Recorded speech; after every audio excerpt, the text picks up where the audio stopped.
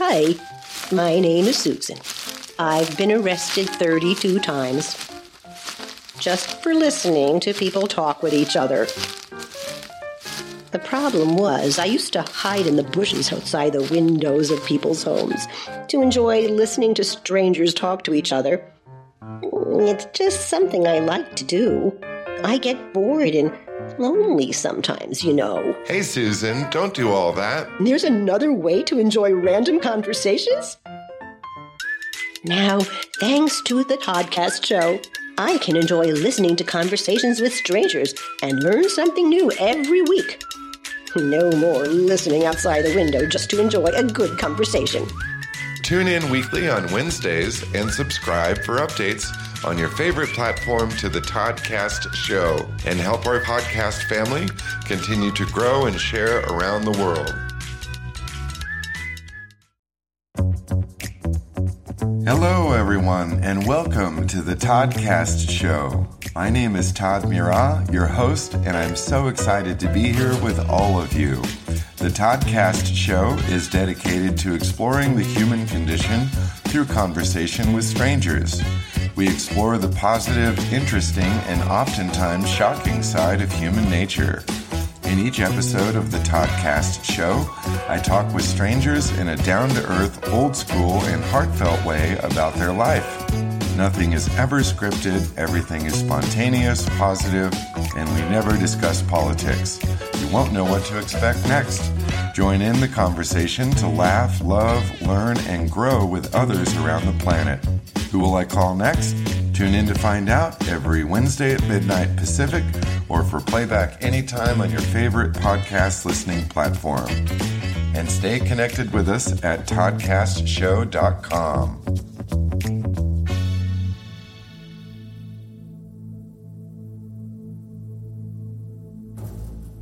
Hello, and thank you for tuning into another episode of the Toddcast Show. Today, we're joined with David Green. Hi, David. How are you today? Good. How you doing? Doing great, man. Where are you calling from? I'm calling from a city called Beit Shemesh, which is about a half hour away from Jerusalem. Wow, in Israel. Yeah, in Israel. That's cool, man. What's it like living in Israel? Were you born there?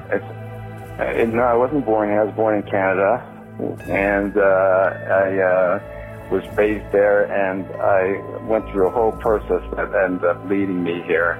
I've been living here 21 years, but I spent quite a few years here earlier, like when I was in my 20s and my early years of marriage. So this is my home. I breathe this place, and the intermittent time that was in Toronto, I just didn't feel I didn't feel home, you know, even though I grew up there. Yeah. Something about my soul feels like I'm connected to my home here. Actually, I have a video on YouTube that got about 150,000 views, and that's a song I wrote just all about my love for Jerusalem. Beautiful. Jerusalem, Eye of the Universe. God's country, man. A lot has happened in between. Yeah, it's an amazing place to be. I can imagine. And so you were born and raised in Canada. Do you have siblings and a big family, small family? I have a brother and two sisters. And the two sisters also came and moved to Israel. Wow. My brother I haven't seen since COVID, but he's coming for one of my kids getting married in a week and a half. So he's coming here for that. So I think we're all going to be together and reunite. My parents, before they passed away, lived here for a while as well. So we're from Toronto, but we all have our hearts here, and it's a connecting point for now such a big family here, because my sisters also have a lot of kids and grandkids. So we call it the Green Team. Right on, man. How did you know? Like, that's a big jump. How did you know that was the place to go, and you were willing to take that leap of faith, if you will? Well, I'll tell you the story. It really happened because I was immersed in the music business when I was 16 years old, and I wanted to be this prodigy. And I had this sort of vision that by the time I'm 20, if I haven't made it big, then I'm over the hill. I was like my life was running so fast at a pace when I was 16 that it was like almost like I was out of touch with myself, because my vision of what I wanted to achieve was greater than me. It wasn't really sincere or verified yet. It was just like, that's what I want to do. I'm going to go after it. I'm going to run fast, and I'm going to reach my goal. And what happened was I started working with this a black artist, an amazing singer, and we were doing R&B music. I came from more of a jazz background, but we were doing R&B music, and we went to L.A. because the sound, like Toronto's too clean a city. It didn't have that soul to it, Mm-hmm. So I went out to L.A. and I worked with a producer who had won numerous Grammy Awards. And he really was intrigued with me at the time. I was 18. He was intrigued with this young composer. And what happened was he was nominated for a Grammy, but couldn't accept it. So really? He asked me if I would accept it on his behalf. Was he on parole or house arrest or what? No. He was probably recording another Grammy Award album. I'm teasing. He won numerous awards in the past. He's got named Gene Page. Really, really talented arranger. Anyway, so he said I could accept his award for him. And so I rented a tuxedo and I got into this limousine he sent me. I'm heading down the highway in LA, and suddenly this incredible anxiety took over me, and I got so scared that I was going to go up there and accept this award and forget his name. So, I want to thank you on behalf of Joe something. I was just so scared, because you're in front of thousands of people in the stadium, but there's another millions of people watching on television. They watch the Grammys as one of the well-watched shows, So I was just afraid of standing up in front of all these people and just making a total fool of myself. I think that's when I became religious. I wasn't religious at all growing up. That's when I prayed to God, please make him lose. Don't put me up on that stage. The thrill of being up there was not worth the embarrassment of possibly messing up. How did it go? So what happened is, thank God he didn't win, but I was invited to a big party because I was a nominee, right? So there's a big party afterwards, and at that party, there's different rooms, like the Count Basie Orchestra played the jazz room, there was the disco room, and then there was a room with all this food and televisions playing the Grammys. And that was all the VIPs in that room mingling, trying to make deals and stuff like that. And my idol was there, a person who was the ideal musician, the one I was running after becoming. He was an incredible jazz musician who had achieved a really big pop success without any sacrifice to his integrity. I don't want to say his name, as you'll see in a minute, but this musician that I saw was my hero. Okay. And I looked at him, and he looked totally depressed. And he was just sitting there smoking a joint with Chuck Mangione, which was a big trumpet player at the time. Oh, yeah. And he looked so depressed, and I suddenly stopped in my tracks. This 18-year-old who was running really, really, really fast to get somewhere. And there I saw where I was running to, and he wasn't happy. And I said to myself, you know what? I better discover what makes me happy and then use my music as an expression of that, as opposed to the other way around and run after being something and getting there and being an unhappy person. That realization just completely changed my life. Interesting. And I decided to go to college. I went to Bloomington, Indiana for music school, for composition there. And then I felt somewhat lonely there. I felt like a lot of hypocrisy in my identity. Religiously, I felt certain things I wanted and certain things I didn't want, and I had to get out of there. I said, you know what, I got to go find myself. And as a Jew, looking for my soul, trying to discover who I was, the most obvious place was to go to Israel. And when I came here, my life was transformed. My music became so much more beautiful and authentic. I just, like playing music that came from someone who was excited about life, someone who was, learning. And I went to what's called the yeshiva, which is where we study Judaism and we question how do you know there's a God and how do you know the Bible's true and all these kinds of issues. Mm-hmm. And I was with a bunch of guys that were, asking amazing questions. Like one guy, he wrote a thesis in college called "There Is No God." That was his thesis. And so he's sitting there in the classroom throwing one argument after another at the rabbis, and they just kept knocking down one after another. And we're like, getting into it more. And just being in the beauty of an apartment overlooking the Western Wall in Jerusalem. That's where I live. So, the inspiration of that and numerous other things that surrounded that brought me to living to Israel, and it just became my home, and it became part of my blood. And I say that when you're in Israel, it's like an amplifier of the soul. Like you can hear your own self much more when you're here. Wow, man! Did you meet your wife there? No, it's funny. I met my wife when I had to go back to Toronto to visit my parents, and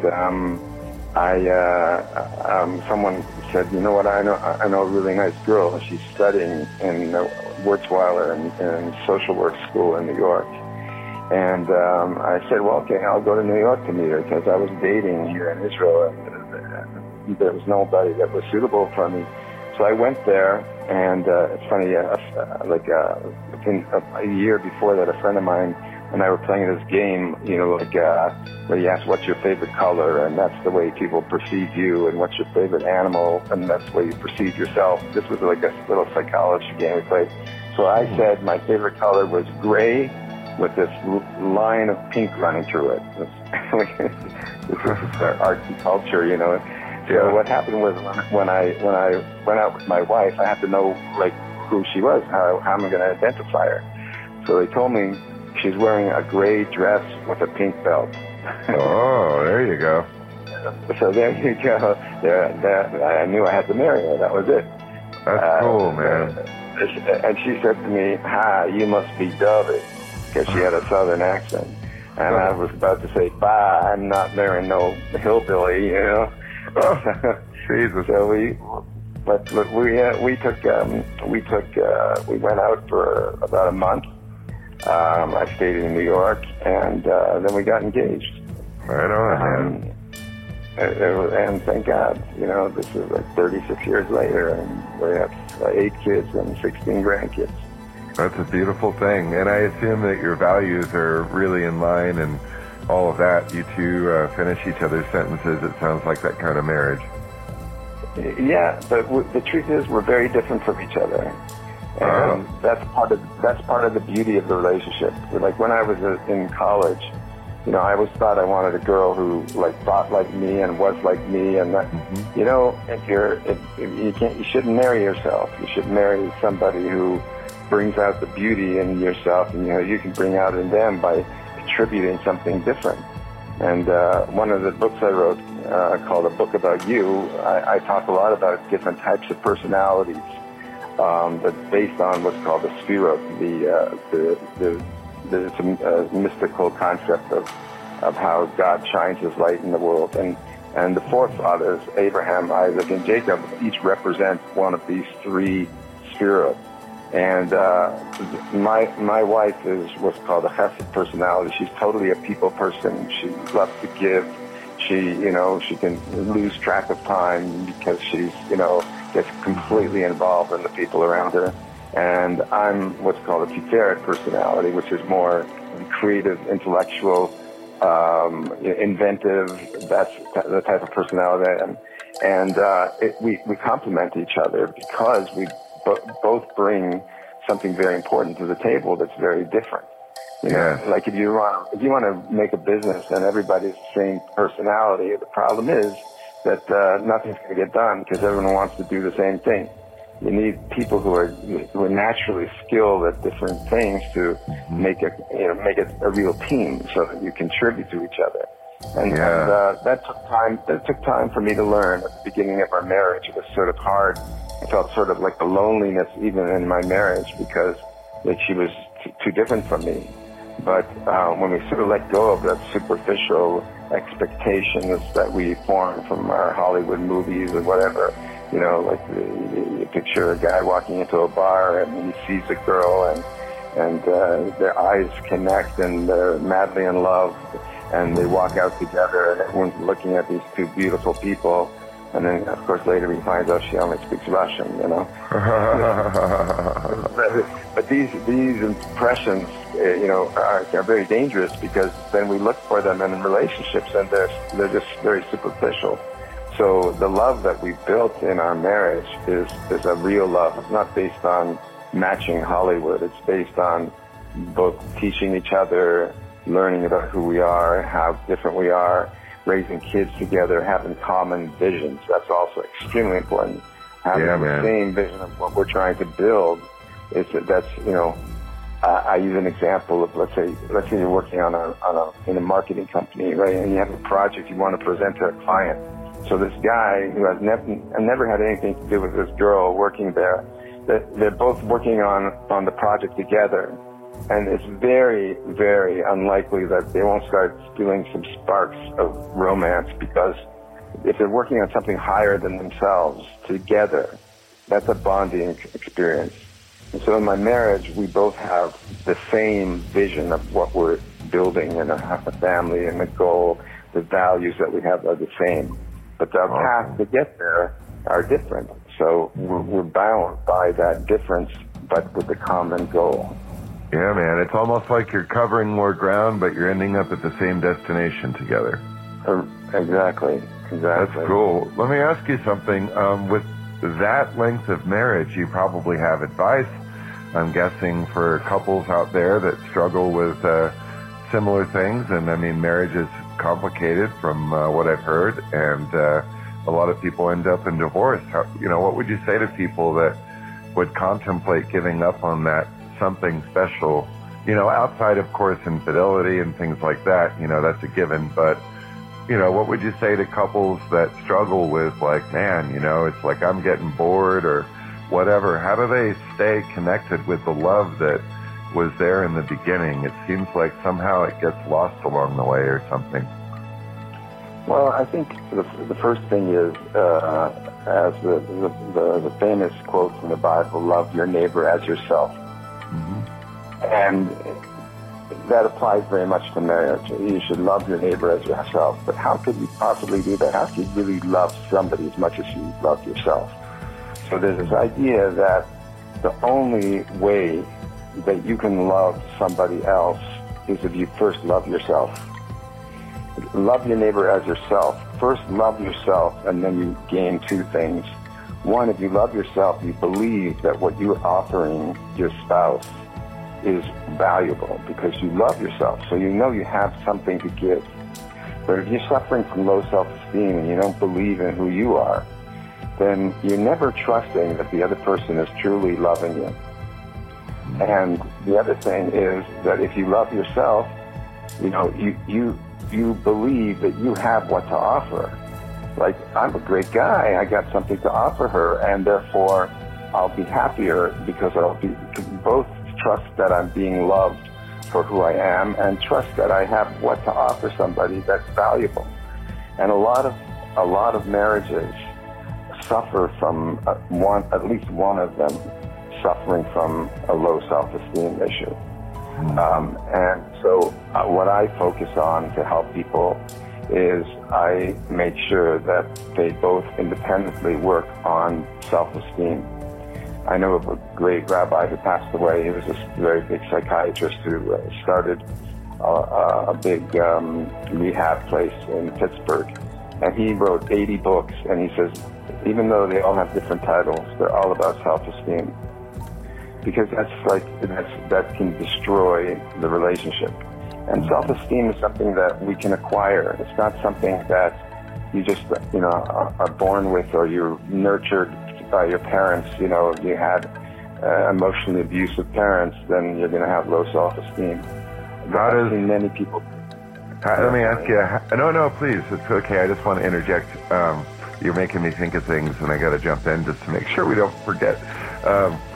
How would you say that people would identify, first of all, that they have low self-esteem or something along those lines, and then what do they do to address it? Well, one way to tell is if you feel threatened by things that your spouse says to you, there's a certain honesty that we sometimes have with ourselves, but not with the people we're with. In other words, you know that you shouldn't be arguing about something. You know they're right, but you're afraid to admit it. The ego gets in the way. There's a defensiveness that many couples have that prevent them from getting along. And if a person feels solid on the ground, they have a good sense of self, then when someone tells them, you know what, I think you should say that in a nicer way. I think you should have treated that person who came to the door in a warmer, more friendly way. I'm not going to go, how dare you say that? That's not true. You shouldn't have said, I'm going to say, you know what? She's more naturally that way, and I'm not. And I should learn to put more effort in that area, because I love myself enough not to feel threatened as a person when I'm being given a rebuke for something. Absolutely. And that doesn't mean we should always try to rebuke each other. We already know so much about each other that it's usually just a little reminder that she'll give me that, that guy, that you should have, and I'll know what you're talking about already from that. Hey, we've built that relationship, So a lot of couples need to first work on their self-love, and then the tools to love each other will become much more natural. Okay, here's a tricky one, but it does kind of dive deep into our society with social media and whatnot, and I like to hit on this subject just to get different perspectives. But what's the difference between self-love and narcissism? Self-love is based on the reality of who you are. What I mean by that, I'll get a little more spiritual now to understand what that means. Please. Is we believe that when God created the world, He breathed into us a divine soul. That's a soul which is untouchable. In other words, there's an absolute value of a soul that's created in the image of God, which is a very big topic, which my second book deals with, called Pictures of Your Soul, which is, dealing with the anatomy of the soul. But if you understand that within yourself, you have this incredibly valuable gold mine inside, well, then that's an absolute. But it's not based on how great am I, how much money I've earned, how many girls I've dated. It's not based on these externalities. It's based on something that was actually given to me. It's not what I actually built. It was given to me. God gave me a divine soul, which is absolutely beautiful. And even though we all have certain things in common, just like we can go to the same eye doctor, and they can work on my eyes just like you can work on yours, and even though our eyes are different colors, there's the commonality that we all have. We all breathe. We all walk and eat and have various desires. But at the same time, there's no two people have the same fingerprint, and there's no two people have the same soul. But the soul has a lot of commonality, but there's a tremendous amount of individuality within that as well.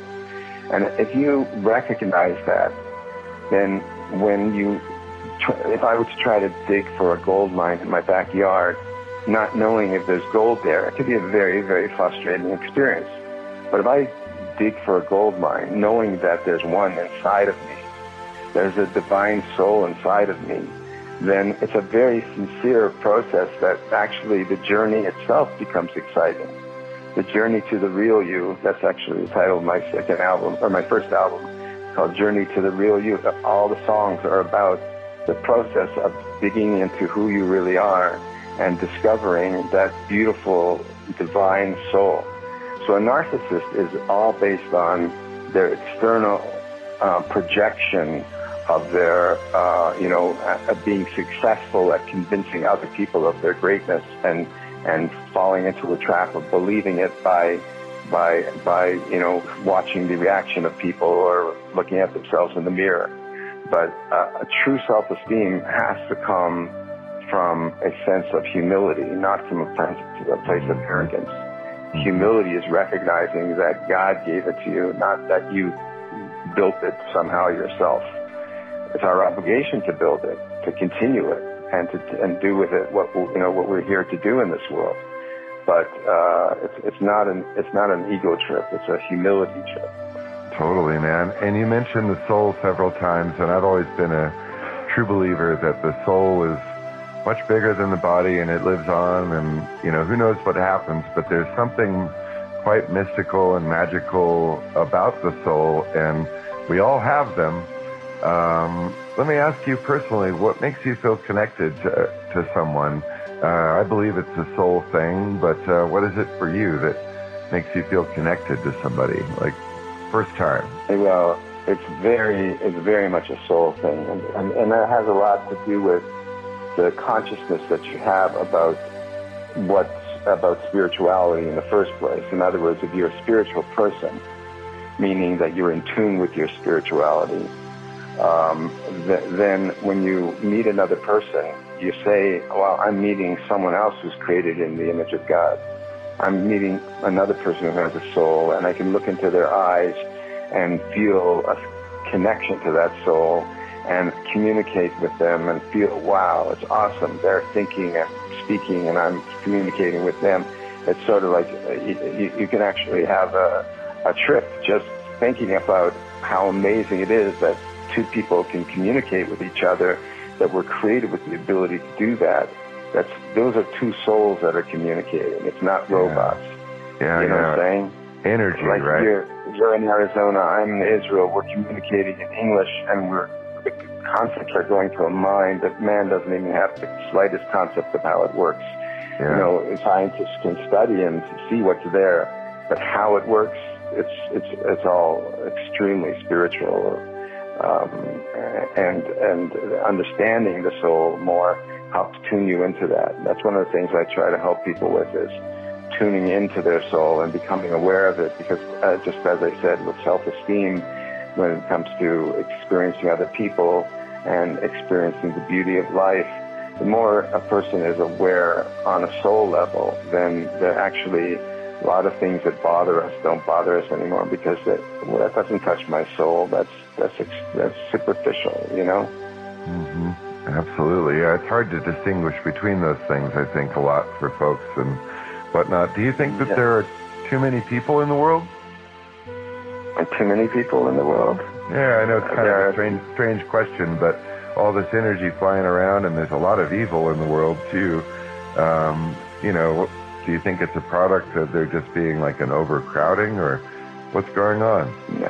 No, I don't think it's an overcrowding. I think there's a master plan going on, and the idea of people having hatred in their hearts is something that's been around, since creation. One of the first stories in the Bible is where Cain kills his brother Abel. Right?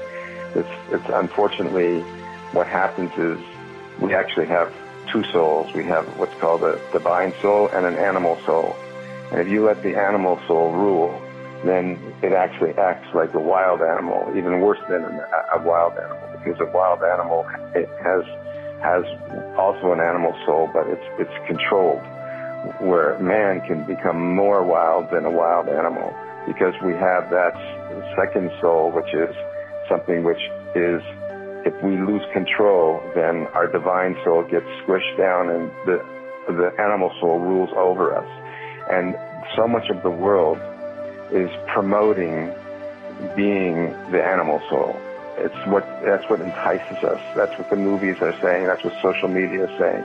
That's what so much of what, college life was like for me. It was all about, partying and not having much regard for what life is really about. And that cultivates a very shallow view of the world. And unfortunately, that's something that's everywhere and is communicated everywhere. And so there's so much evil in the world, but that's described to us in Jewish philosophy that we've been through the worst, but we've been around for 3,500 years. There's numerous phases of the Romans massacred us, but we're around and they're not. The Roman Empire died, the Greek Empire, one generation after another, we've seen that, but we've become stronger through it. And the Holocaust probably was the worst of it. And we face the fact that there's evil in the world, but we put it into a certain perspective that allows us to go on and see life even through the tragedies and the hatred that surround us. I live in probably the most dangerous part of the world. I'm surrounded by countries that would like to annihilate us. But I go on every day living my life, like you. I'm involved in, various activities and I say, thank God I'm alive every moment. And that's an appreciation I wouldn't have if I wasn't seeing the vulnerability of life. So people who are living in Hawaii and lying on the beach all day, they don't have to think about this kind of stuff. No. In a way, the negativity in the world makes you wake up to the positive as well. Yeah, man. And I meant to ask that actually when I asked you about what you, how you feel connected to others. What about in the face of danger? Like, how do you know that someone's dangerous? Like, this gets into something I wanted to talk about relating to the soul and how it perceives danger versus something safe that you can invest your energy in. Because that same person that, it looks like a nice person could very well end up shooting or robbing you. And, not necessarily in your world, but I'm thinking like in Chicago or New York and whatnot, there's a lot of that kind of stuff happening. I'm just wondering, like, how do you perceive danger? That's a very primal instinct and prevalent, for people in today's world. Right. I think that it's an interesting thing where I live now, although I'm surrounded by enemies. There's 3-year-olds walking around the streets, and it's very cute. You see all these little kids taking their brothers and sisters to school, and they're walking on the streets, and they don't feel scared because it's more of an insular kind of environment. But when I lived in Canada, or when I was in LA, there's a certain type of judgment that you have to protect yourself against what you don't know, and that means like you can't expect to be so perceptive to see whether somebody is on your team or not. And so therefore you have to put up your guard and be careful. And even though you want to love everybody, you can even love somebody who can be harmful, but you shouldn't invite them into your home because of that. Some people have certain types of mental illnesses that can be very, very violent. And you can still love them even though they have a borderline personality issue. But you have to be realistic. I've got to protect myself and I have to protect my family. Mm-hmm. And so even though they too have a beautiful soul, but unfortunately they've been brought up in an environment, let's say, that's very dangerous, where the culture is on the streets and there's gangs and things like this, and that they're victims of being brought up in a way where that becomes normal. So, I choose not to live in that type of environment because it would be dangerous to do so, and also because I'm inspired by being where I am. But I think that having, you have to wear the love on one hand, and you have to wear the protection, the caution on the other hand. And by having that balance, then you know who to embrace and who to move away from. Yes, absolutely. And, I've been thinking about personality types. There's all these different personality types. And, you pointed out the value of balance and different personality types coming together. I think that's pretty interesting.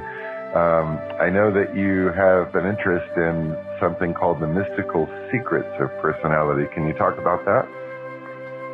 Yeah, there's a concept that God created man in His image. Now, God isn't physical, so what do you mean in His image? So there's this idea that sort of if you imagine a light shining through a prism. Before that light hits the prism, all you see is this white light. But when it goes through the prism, then it separates into different colors, right? Similarly, God shined His light into what's called infinite light into this world, and then it hit what's called Sphira. There's 10 different, almost like filters, and each filter grabbed another color, so to speak. The colors really are attributes of God.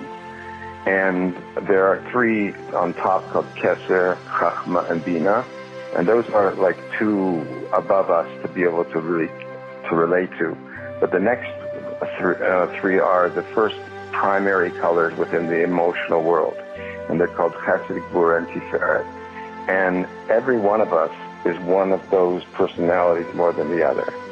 And by learning about what those personalities mean, what those mystical concepts mean, you're actually learning about the type of person you are. And one of the amazing things is that you're not only learning about all the positive qualities that you get from being that type of person, but you're also learning about the negative qualities that come as part of the package. For example, let's say you have somebody who's a chesed personality, meaning they just love to give, like I described my wife. She's a very loving, giving person. But, if I want to meet her at a certain time, I'll usually tell her to be there at least 15 minutes before because she's going to be late. Because she's going to see somebody she loves along the way. She'll see this poor cat that needs milk, and she needs somebody who needs to take some chairs up to the stairs. And this poor old lady that she met is suffering because she's a survivor of the Holocaust. And so if you know that that's your personality, it's going to come with those negative things as well. So what it does, it makes you become very accepting of yourself, of even the negative qualities. And also it points out that, well, if I'm that kind of personality, I should work on being on time. I'll do that to myself. I'll tell myself to be there 15 minutes earlier. Mm-hmm. So there's the book I wrote called The Book About You. There's like a chapter on each of the personalities. Mm-hmm. And then it goes through, okay, how do I make decisions? Mm-hmm. Using your personality type will help you make choices that, like your career choices should make sure you have enough of your main personality in that career so you'll feel alive and invigorated by what you do. Where if you choose a life that has very little of the types of juices that are natural to your soul, then you're going to feel disconnected and unhappy and dragged down, and it'll be hard to get up out of bed in the morning because you're not looking forward to expressing something that's real, genuine to who you are. Mm-hmm. So I've spent years trying to counsel people with their types of personalities, and we all are a blend of all 3, but there's one that's primary. And by just like, there's no 2 chesed personalities that are the same. They're a blend. But the primary one is the one that is deep into your soul, that is looking to express itself in that way. And so I deal with that. I deal with, It's interesting. You're talking about people who are dangerous. There's things that are dangerous to us spiritually as well. Like let's say, I used to teach in a rehab place here in Israel, and I have a class called Spiritual Self-Defense. And what that is about is, let's say you're learning karate. Well, when you learn karate, it's a very slow process where, you have to stand and you learn how to punch, and then you move back and do that 1,000,000 times. And then you have to learn how to kick. And then you have to connect kicking to punching. And you learn a routine. And then when you're in the back alley and someone's coming at you, you just right away you have all the moves there as part of your consciousness. Similarly, on a spiritual level, that if somebody's, let's say, vulnerable to a certain type of immoral behavior, if they train themselves before to know that they're vulnerable to that, they'll know how to stay away from it so that they don't fall. Where, for example, if somebody's on a diet and they know they shouldn't go to the ice cream store, but yet there's two ways of getting to their doctor's appointment.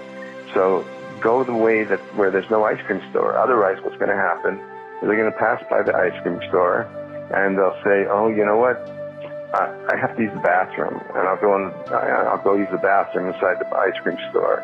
And then once in an ice cream store, it's not nice that I use the bathroom without buying something, And then the next thing you know, they break their diet and buy the ice cream, out of responsibility almost, But if they have the spiritual self-defense to stay away from that type of vulnerability, so then they'll win, and that's something by knowing your strengths and weaknesses on a spiritual level.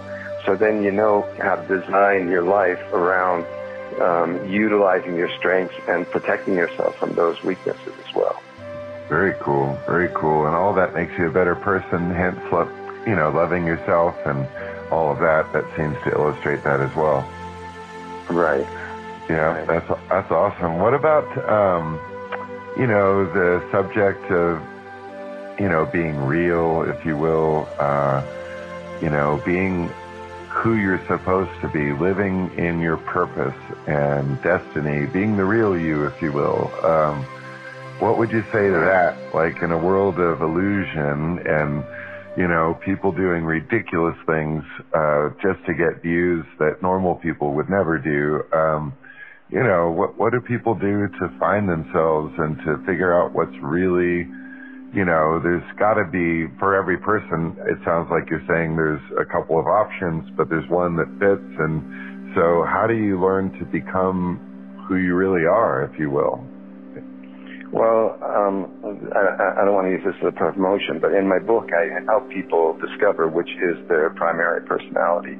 But there's a principle of there was a time, like 1,000 years ago, where there were thousands of prophets, and these type of prophets are not like the ones we read about in the books of the prophets. These are prophets that could look at you and say, you know what, you're this type of personality. Let me describe to you who you really are and what your particular mission is in this world. Okay, so now that would be an amazing thing to find out, because now I know that I can do this, and it's going to make me into a very happy person doing exactly what I was created to do here. But we don't have those prophets anymore. But what they saw in us, what they were able to look and see, didn't disappear. The prophets did, but not what they saw in us, which means that message is still inside of us. And therefore, to discover who you really are takes a process of removing away all the distraction that blocks us from seeing that message inside of us. And to do so, there's types of meditation that we have. I have an album called Empty Spaces that is really a meditation. And what it does is, first is you become very aware of your breathing, and you become aware of your body. You sort of climb up your body, being aware. And mindfulness meditation does a lot of this on what's called the nefesh level. That's the first of the 5 levels of the soul. And you become aware of that first level, and you tune into it and you calm yourself down and just be aware that you're alive, and breathing is like the main focus. But then there's another level which is entering into the infinite. It's entering into a realm of like darkness, and it can be scary because like you don't know where you are there. And yet, infinite is the most spiritual thing there is. God is infinite. Entering into the realm of infinite means surrendering your ego, surrendering your physical desires, setting aside all those external things to be able to enter into a zone of this empty space. And that's a very spiritual place to be. And if a person can go through that sort of process and listen to who they are inside, that personality and the drives of what they're really looking for in life will become naturally very audible to them, because they've moved away distraction. But we live in a world today, like you described, where, people are very confused. But how could you not be confused in a world where not only is all kinds of distorted information coming at us with values that are not very, very healthy, but there's so much information that it's just static. It's like you have between the radio stations, you have static. That's what we have going through our minds, because like people can't lift themselves up from their phones. Mm-hmm. I think a book called Eye Disorder I read, where they did all these experiments of how people are addicted to their phones because they can't let go of it because they don't feel online. Yeah. Well, I believe that if you put down your phone and then you connect to God, that's really being online. Yeah. I understand that, and I agree completely. The distraction of the mobile devices, it's just beyond words, man. Like, it hits people in different ways, and I mean, they've got everybody from tiny children to very old people doing it, and it's like, holy crap. And also, it's all over the world. Like as an inventor, I develop products, and I worked in one of the inventions. I worked at a factory in China, so I went there with my wife, and we're on the subway there, and nobody's looking at anyone. They're all looking at their phones, and right. It's unbelievable how today their fingers are so fast on the keyboards of their phones. I don't know how they do it, with their 2 thumbs just typing away. And and then I watch my kids. They'll go through Instagram or TikTok and just go flying through information. The shorter videos are what you're supposed to do in social media, make really short, tiny videos, so that because people's attention span is so short. I remember when the days of Sesame Street, everyone talked much slower. You watch it now, I'm sure it's at a much faster pace, because everybody is so ADHD from the pace of acceleration of information. So, that's a very unhealthy environment to know yourself. So you're asking for a very big thing, when you say, like, in today's world, how can people come to know themselves? The first thing that was said to the very first Jew in the Torah, Abraham, was Lech Lecha, which means go to yourself, which is the journey to the real you. That's what he was told. Go to yourself. So the first part of that is go. You've got to get out of where you are and get out of that environment. And if you don't have the luxury of traveling to somewhere else, at least go in your room and shut the door and get out of the coffee shop that you usually go to and around the people that you're usually around, and try to hear your own voice by removing yourself from all the distraction. That's the lech, that's the go. Lecha means to yourself, which means then you go on a digging process of discovering your inner voice. And this sounds very simple, and in many ways it is, but people just aren't willing to take the time out to do so. They're just too caught up in the pattern of whatever, the way they live their life, and they're completely distracted. And in a way, it's very scary to stop and see yourself if you haven't done it. You know, I used to go on camping trips. I'd love to go canoeing in northern Ontario, you know, and be in a canoe on this perfectly calm lake, and like I feel this sense of oneness with God, even though I wasn't religious. That I knew, and I felt this incredible connection with nature and the beauty of the world. And you know, we didn't have any phones. When I was in college, I did something similar. I used to find myself, especially if I was feeling lonely and not like feeling alienated from the people at the parties that I went to. So I would go to this park down the block from where I lived there, and there was this ditch in the park, and I would just lie in the ditch, and I would be sort of like part of the earth. And I never knew why I liked to do that, but I used to go do that and lie there and just feel myself one with the earth. And it was only later when I started learning more about spirituality that I realized that, the most central prayer in Judaism is Shema Yisrael, Hashem Elokeinu, Hashem Echad, God is one. It's recognizing that we are all one. We're all connected. It's all this unified world. And by just lying there and sort of melting into the earth, when I sort of nullify myself, then my total being comes out. It seems contradictory, but the truth is, the more you're humble and the more you make yourself small, the bigger you actually become, because the essence of who you are is spiritual and not physical. That's awesome, man. Well put. And we're nearing the end of our time together. I would like to talk a little bit about how people can gain value from your experience outside of this.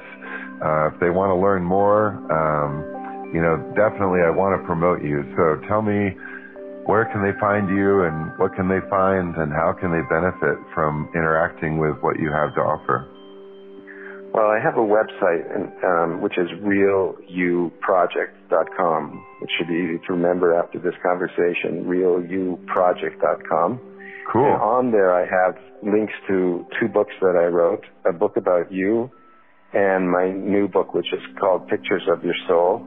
And if you buy that book, Pictures of Your Soul, from my website, and there's a coupon, you can get 30% off if you put in the word Todd. Oh, that's cool. Right on. 2 Ds you need. Remember, Todd is with 2 Ds.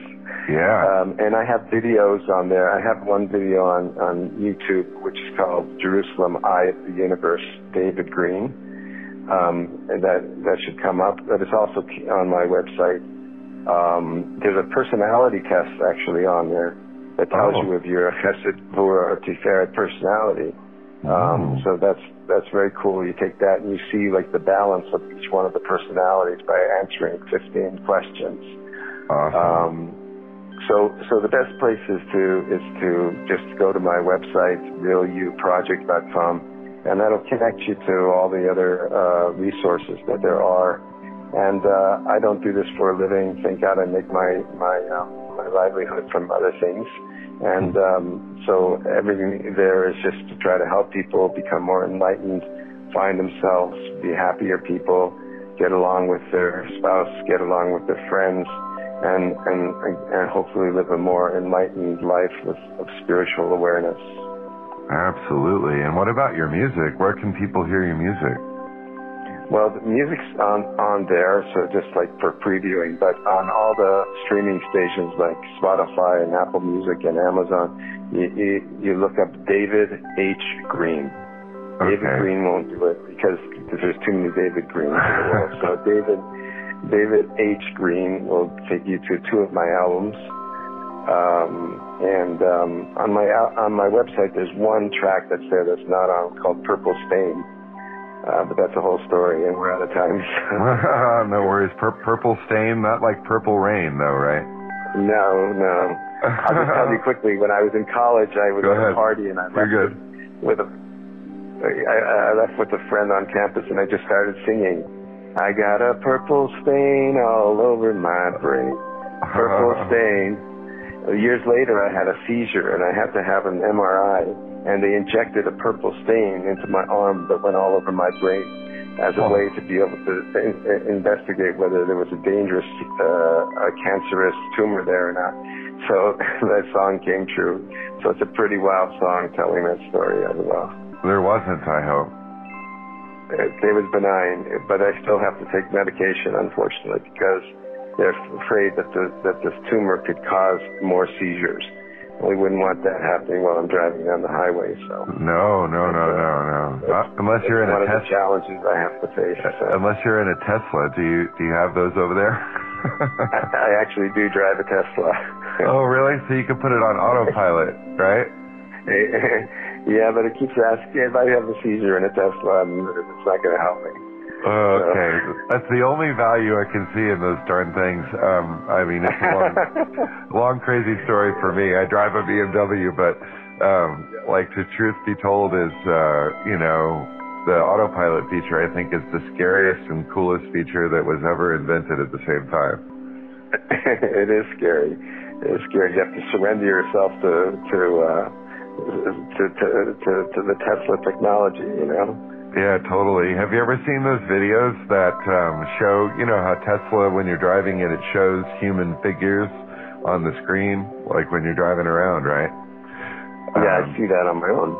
Okay, and so there's apparently videos that are out there where the Tesla's driving and it's showing figures on the screen, but the video camera, there's nobody there. That's really? Oh yeah, really, yeah. You can go on YouTube right now and check it out, man. You got to check it out.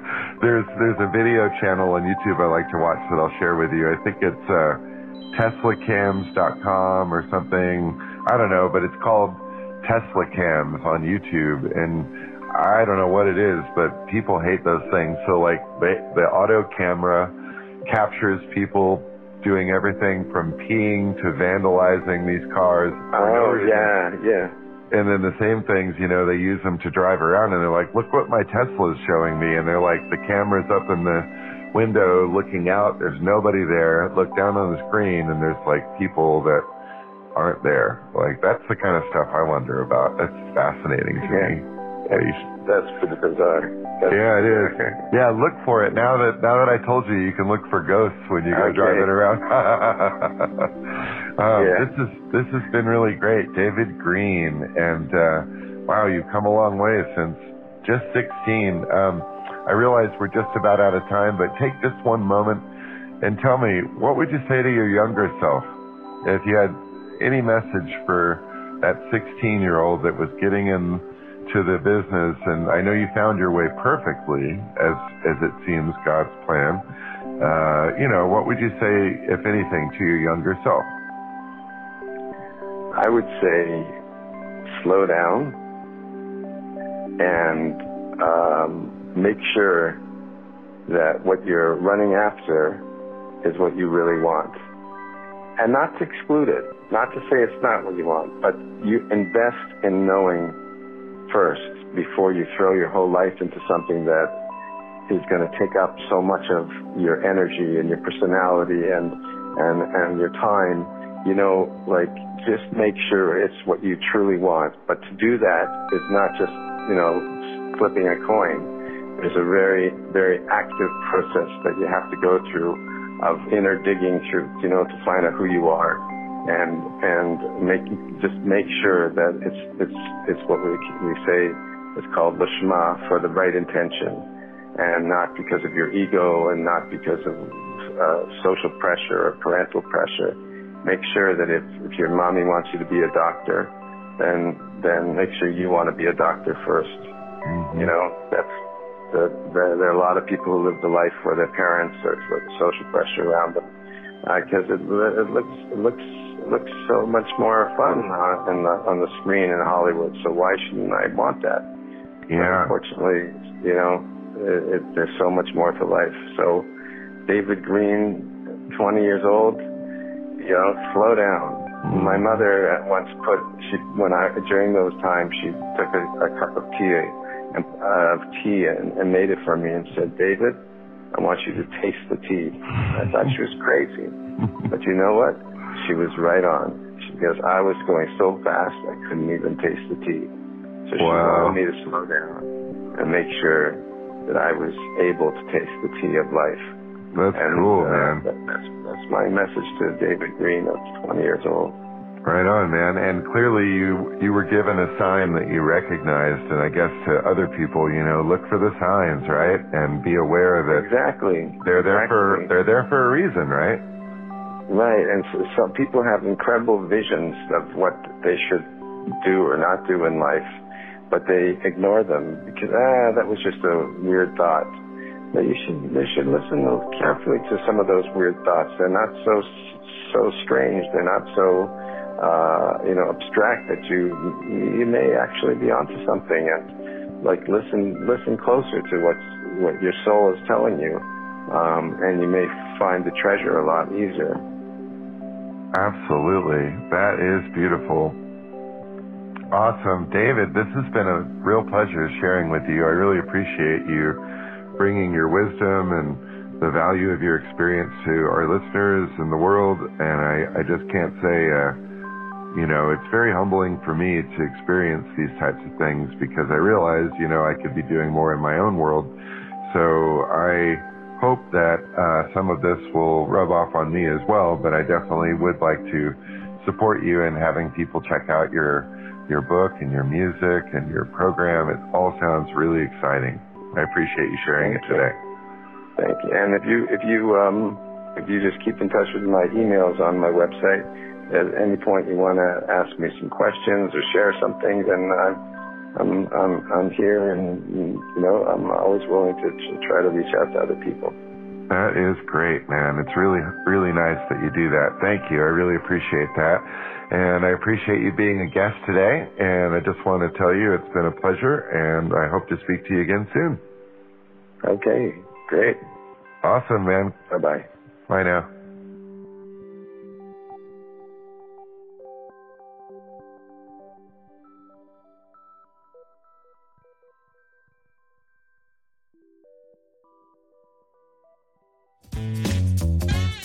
Thank you for tuning in to the Toddcast Show.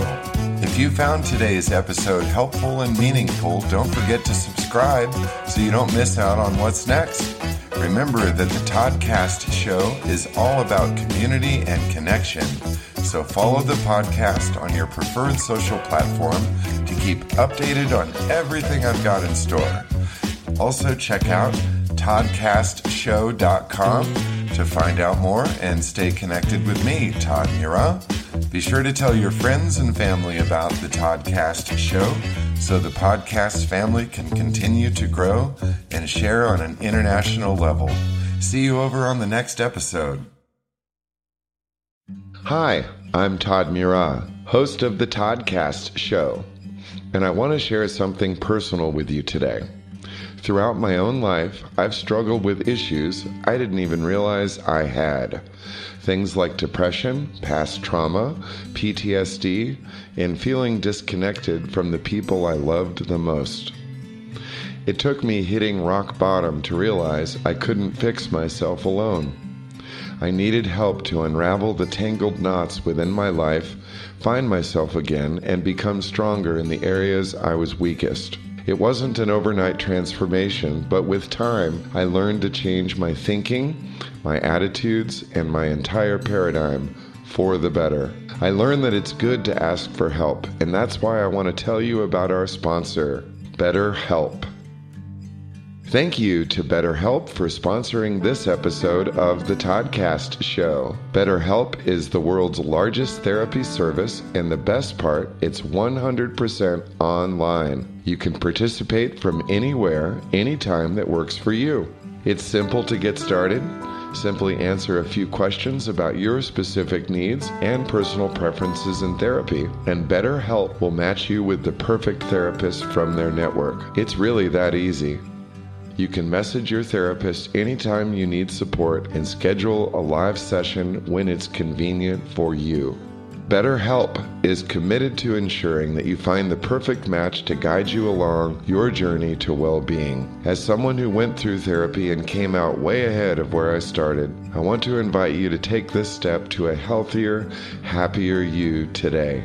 My life was transformed through therapy, and yours can be too.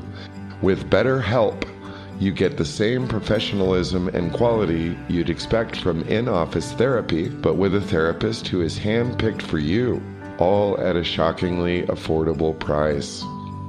And as a special offer for our listeners, you'll get 10% off your first month by using this special link, betterhelp.com/Toddcast. That's betterhelp.com/Toddcast. You don't have to face life's challenges alone. BetterHelp is here to support you through the big and small issues of your life in a way that can really make a huge difference, both short and long term. Take the first step towards a healthier, happier you. Visit betterhelp.com/Toddcast to get started today.